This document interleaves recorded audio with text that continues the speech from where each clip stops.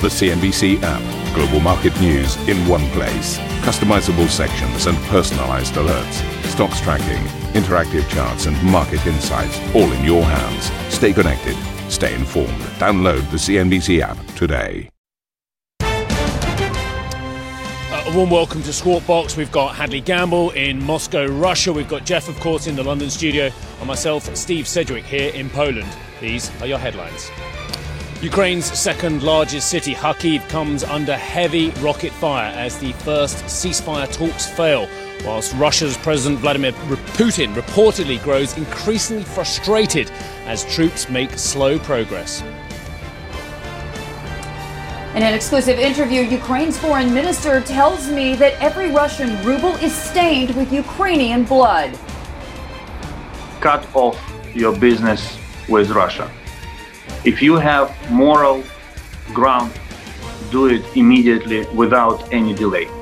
Global leaders double down on diplomacy. French President Emmanuel Macron welcomes EU chiefs to Paris and holds calls with his Ukrainian and Russian counterparts, demanding an immediate halt to hostilities, while UK Prime Minister Boris Johnson heads to Poland and Estonia today. Energy majors Shell and Equinor exit Russian joint ventures. Daimler Trucks and Volvo suspend activity. And MasterCard excludes multiple institutions from its payment network as the corporate world shuns Moscow.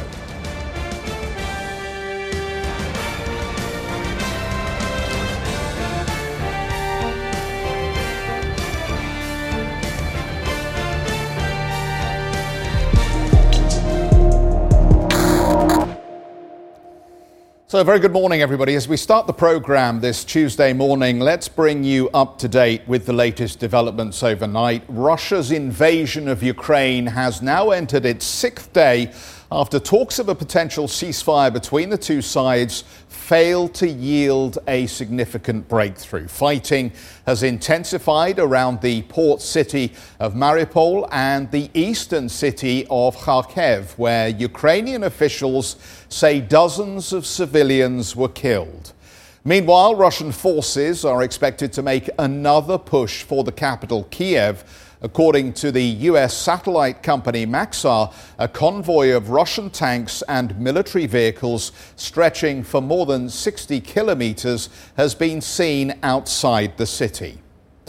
In a televised message, Ukraine's President Volodymyr Zelensky has accused Russia of war crimes and says there will be no progress in talks while the fighting continues. The synchronization of shelling with the negotiation process. I believe that by this simple way, Russia's trying to put pressure on us. Don't waste your time. We don't accept this tactic. Fair negotiations can take place when one side doesn't hit another one with rocket missiles during the negotiations. Volodymyr Zelensky. Well, US intelligence officials have told NBC News that Russian President Vladimir Putin is growing increasingly frustrated as his military struggles to push into major Ukrainian cities fail. Officials say Putin is reportedly struggling to keep emotions in check and growing increasingly concerned with Russia's isolation on the global stage. The Ukrainian Foreign Minister Dmytro Kuleba has told CNBC in an exclusive interview that Ukraine will not surrender, calling on the international community to stop doing business with Russia, equating it with an aggression on his country. US Secretary of State Antony Blinken offered unwavering support for Ukraine in a call with Kuleba. Well, Hadley conducted that exclusive interview with the Ukrainian foreign minister. Hadley, tell us more about what he had to tell the world.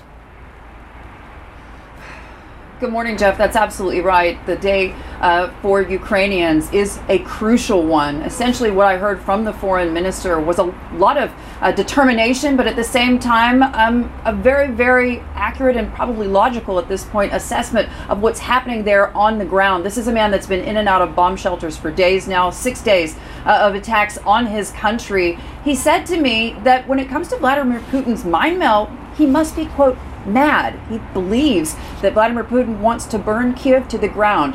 he won't be happy until it's in ashes. I asked him specifically what he needs from the West. He said more weapons, more financial assistance, of course. We're always looking for more help from our friends. But at this point, it continues to be up to Ukraine to find a way to win. Listen in.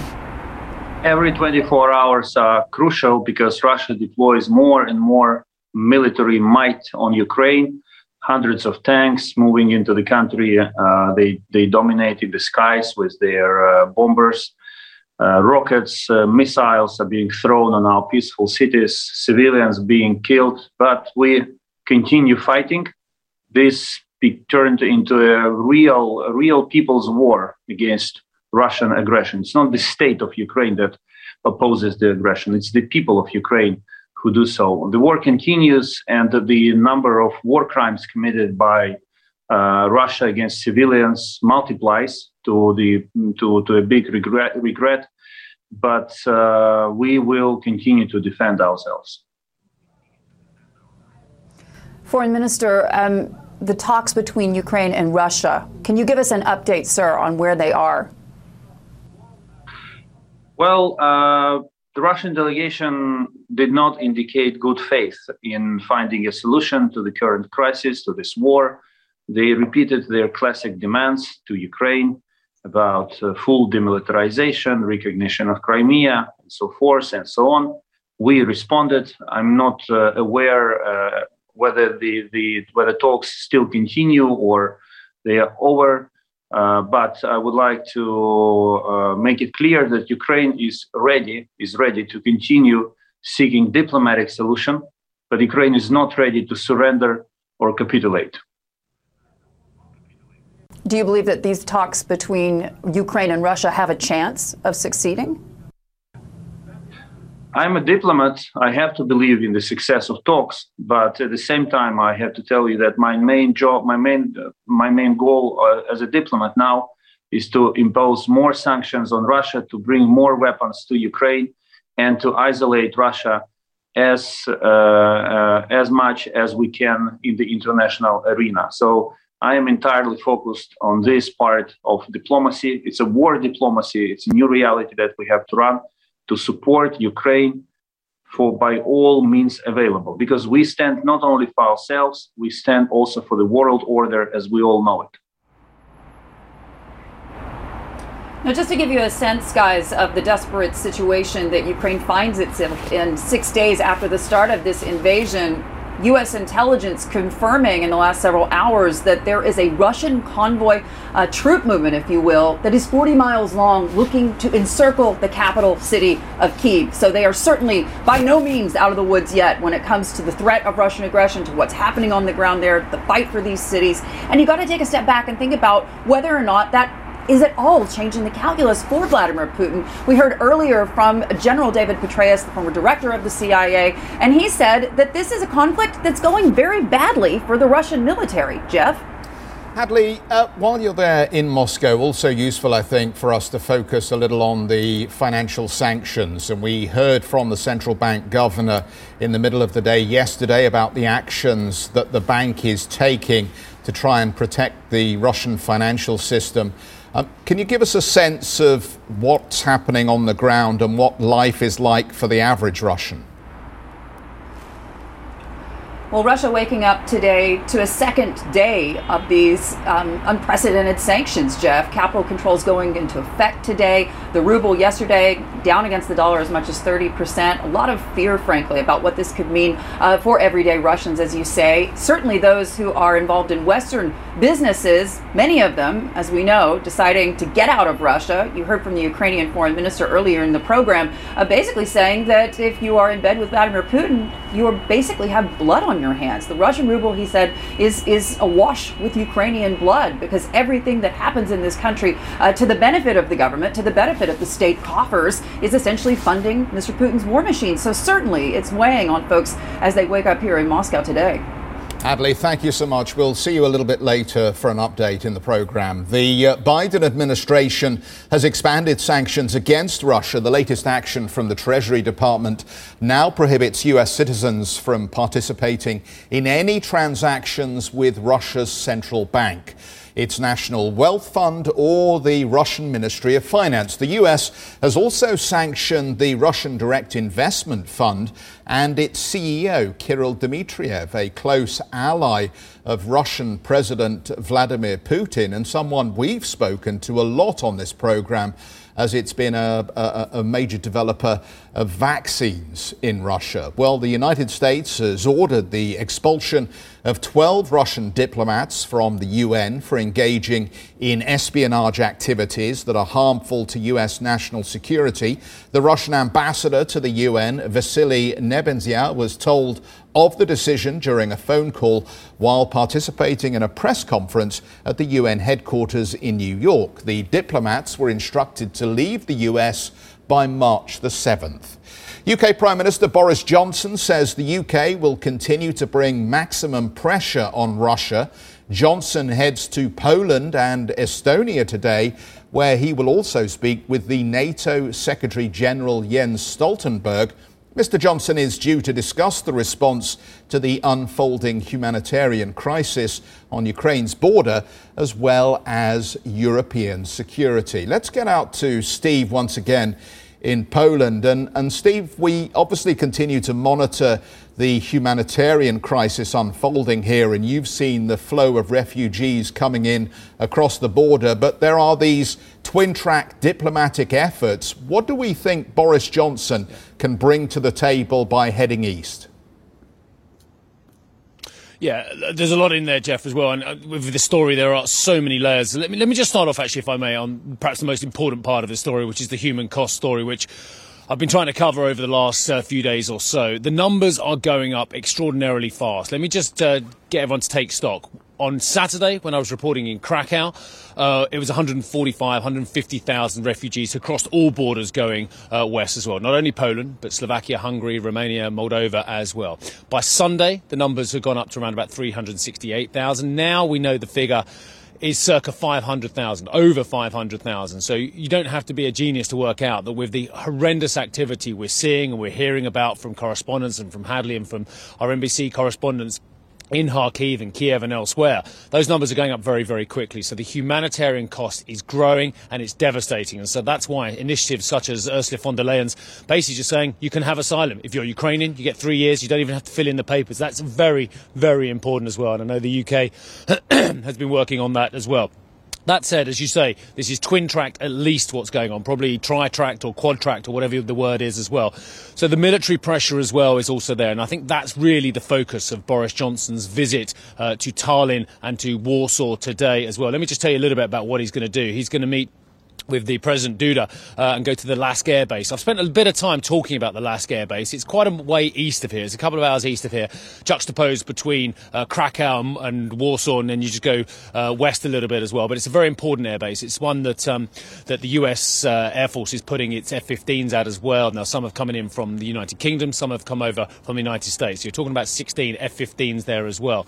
You're also talking about F-16s have gone to Romania from Germany, F-35s to Germany. So the American military presence on the Air Force front is absolutely enormous. Boris Johnson will be looking at some of that at the Lask Air Base as well. But I'll just give you a little bit about our location because the context is useful. So we're in a place called Rzeszów at the moment, which is the largest city in southwest Poland as well. But the airport, which is about 2 miles north of where I'm actually standing here, is where the 82nd Airborne have based themselves under Major General Chris Donahue as well. So just to say that that's like the operating base for the Americans.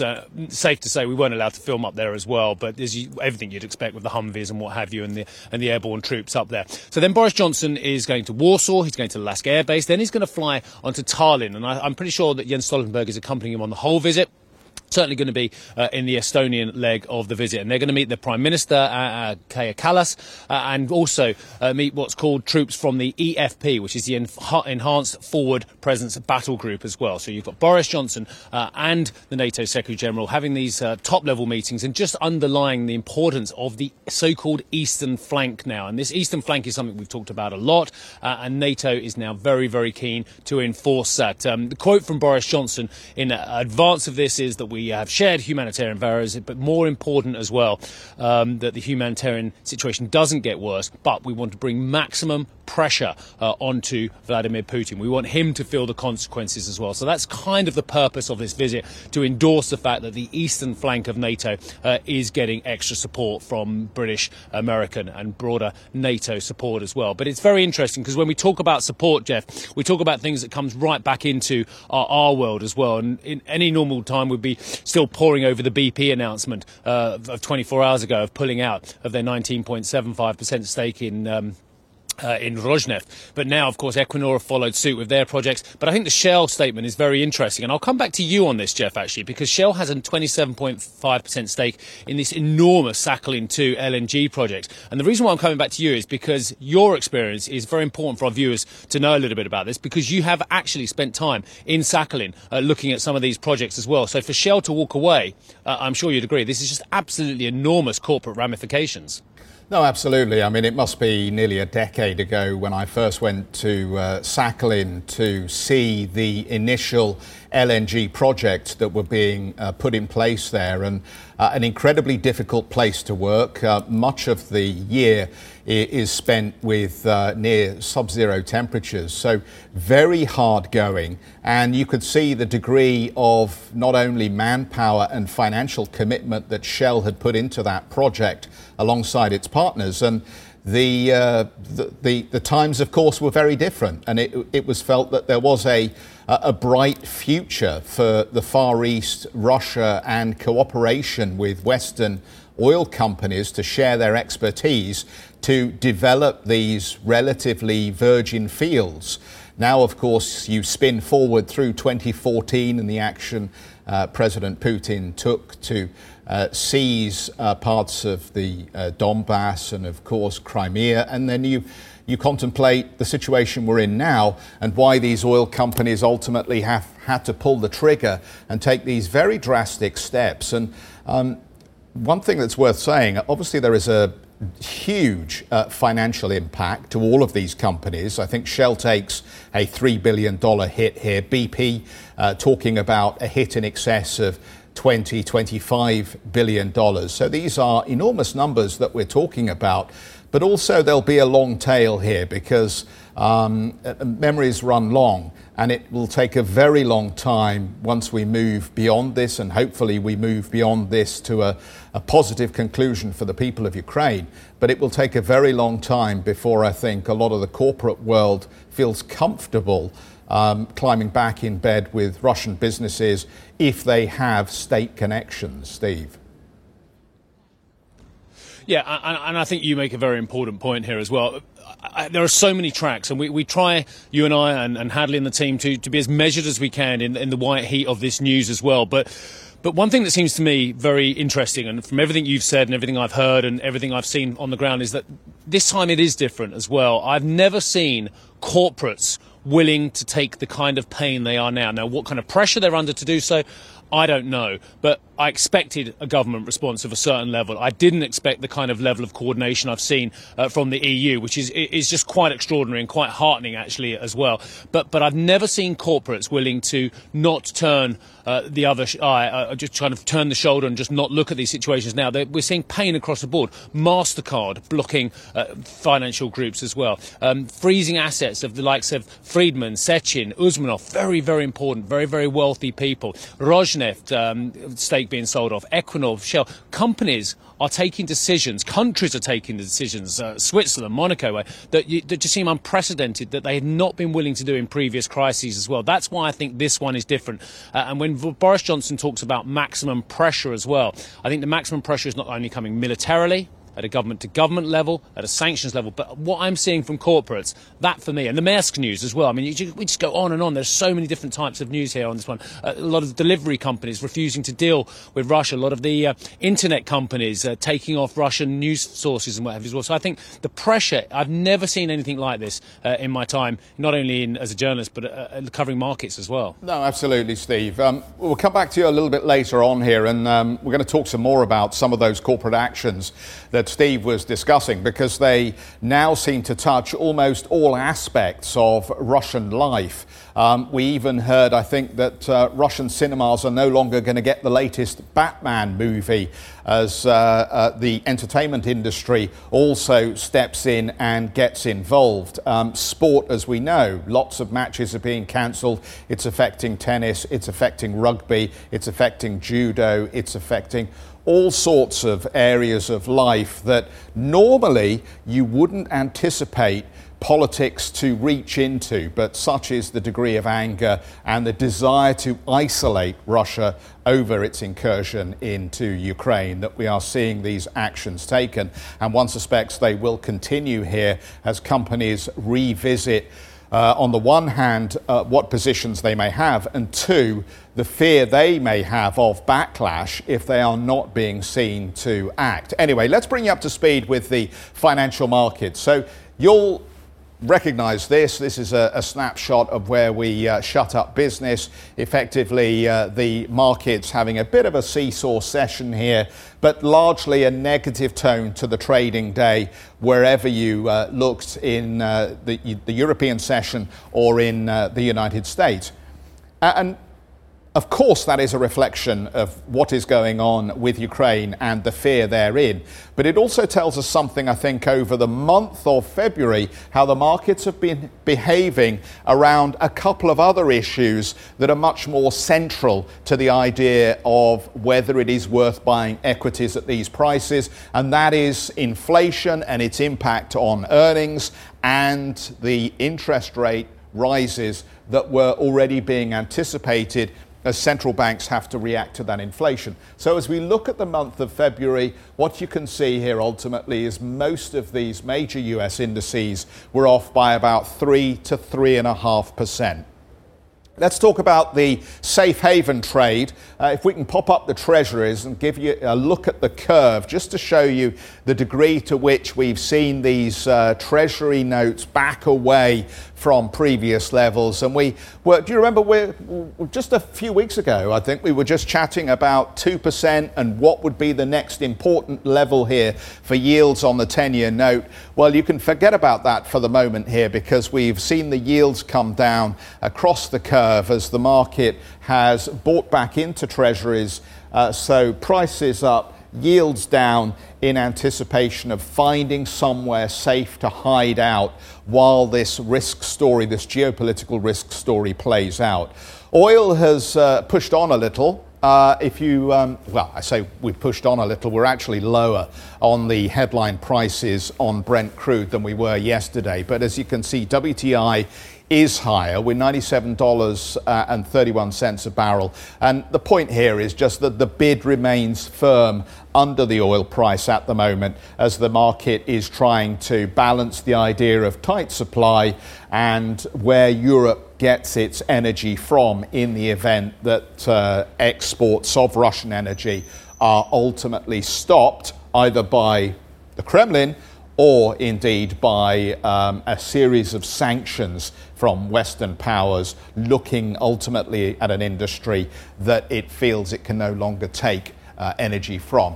Year to date, 28% for Brent crude. Opening calls then, what do we have lined up here for Europe?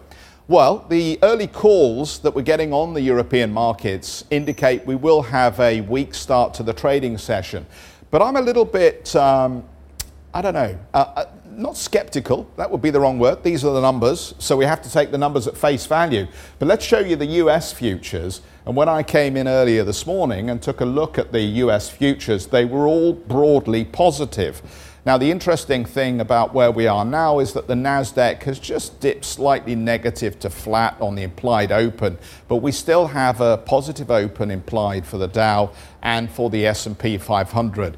And very interesting, on CNBC Pro, we've got a piece from JP Morgan's Marko Kolanovic. He was interviewed.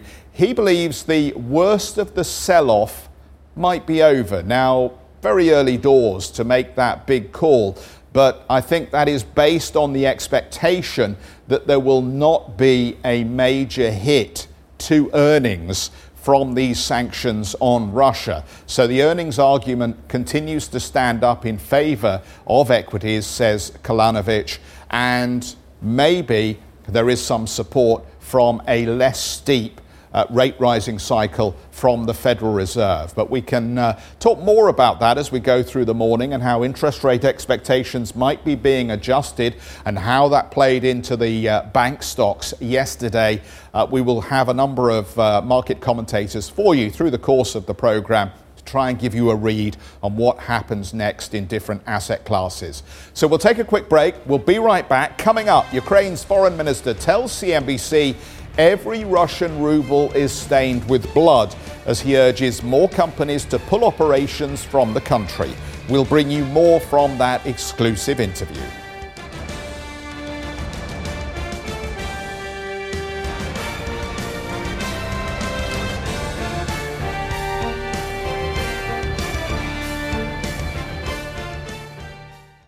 Ambition to me is about doing better. I think ambition creates a pathway. The best advice I can give someone starting off a career is don't have a career, have lots of careers, try loads of different things. Talk to people and put your ambition out there. I don't feel that I've hit peak ambition because it's a learning journey. CNBC is where ambition meets opportunity. What does living ambitiously mean to you? Hear it from our CNBC anchors, reporters and global business leaders on CNBC.com.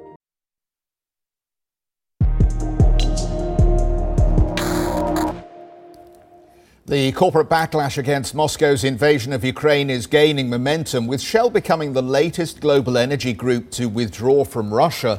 Shell says it'll stop all three of its joint ventures with Kremlin-backed Gazprom and end its involvement with the controversial Nord Stream 2 pipeline project. That decision comes a day after rival BP said it would sell its near 20% stake in Russian oil company Rosneft.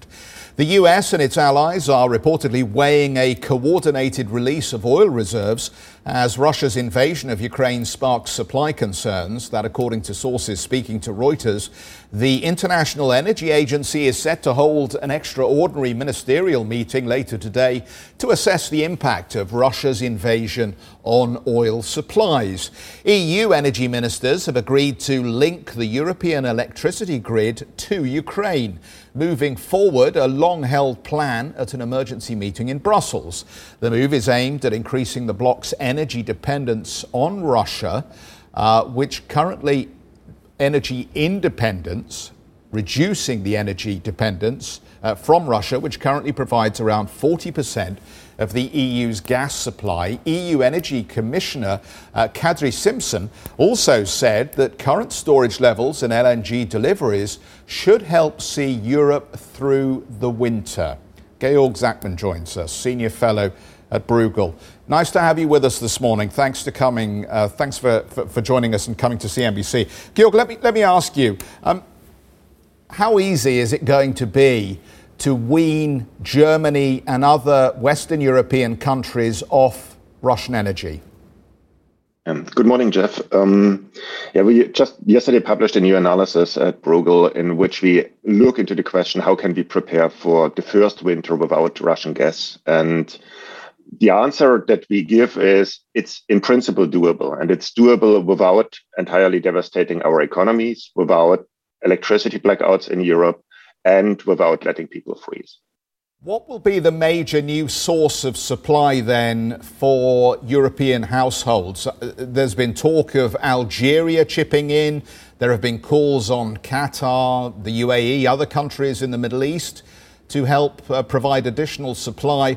But all of that just seems piecemeal given the size of the deficit we'll see. So where does the extra supply come from, or is it a question of cutting demand? It is a mix, and it will be a mix of a lot of piecemeal, small items. The biggest chunk that we count on is indeed increased imports of LNG. So just a very broad assessment would be Europe currently gets 60% of its gas already without Russian gas. On top of that, we might be able to get another 20% through increased imports of LNG. This will be a huge stretch because it would mean that maybe in Japan, South Korea, some more coal will be burned to free up some LNG cargoes. Additional production in the US will have to be directed directly to the European market, and so on. On top of that, there might be smaller volumes from our pipeline neighbors, such as you mentioned, Algeria, maybe Azerbaijan or Norway. But I wouldn't hold my breath for significant volumes from there. So we are staying with a gap of another 20% compared to last year's demand that we need to fill. And that, in our assessment, can come a relatively orderly way through demand reductions in Europe. Georg, it's hard to call history in the midst of the situation at the moment, but are we seeing a historical shift away from that stunningly traditional close relationship between Germany and Russia on a corporate, on an economic level? Or actually, will this not be that pivotal moment if indeed, and we all hope it will be, that the war were to end very quickly in Ukraine? I'm asking you, is this a seismic shift for the medium to long term, or actually just short-term change that we're seeing? Everything that we see right now is historic, as the German Chancellor said. And unless, as you say, the crisis is surprisingly over very, very quickly, this thing will have long-lasting implications for German-Russian economic and energy relations. Can Germany afford a new energy revolution? Can it afford the recovery across the whole of Europe, which Germany is expected to finance a lot, and a remilitarization as well? Can Germany afford all of this? I know it's got an amazing balance sheet as well, but is this going to be uncomfortable for considering the way Germany has very responsibly ran its finances over the last couple of decades?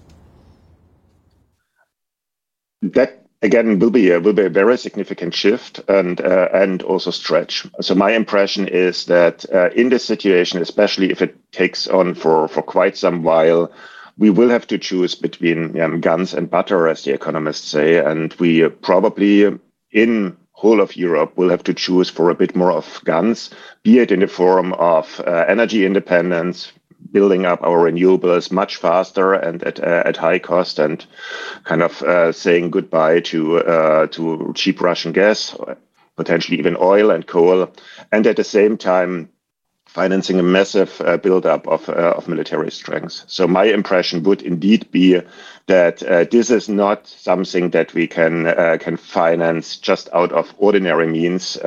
Here, this is a situation that goes way beyond the business as usual.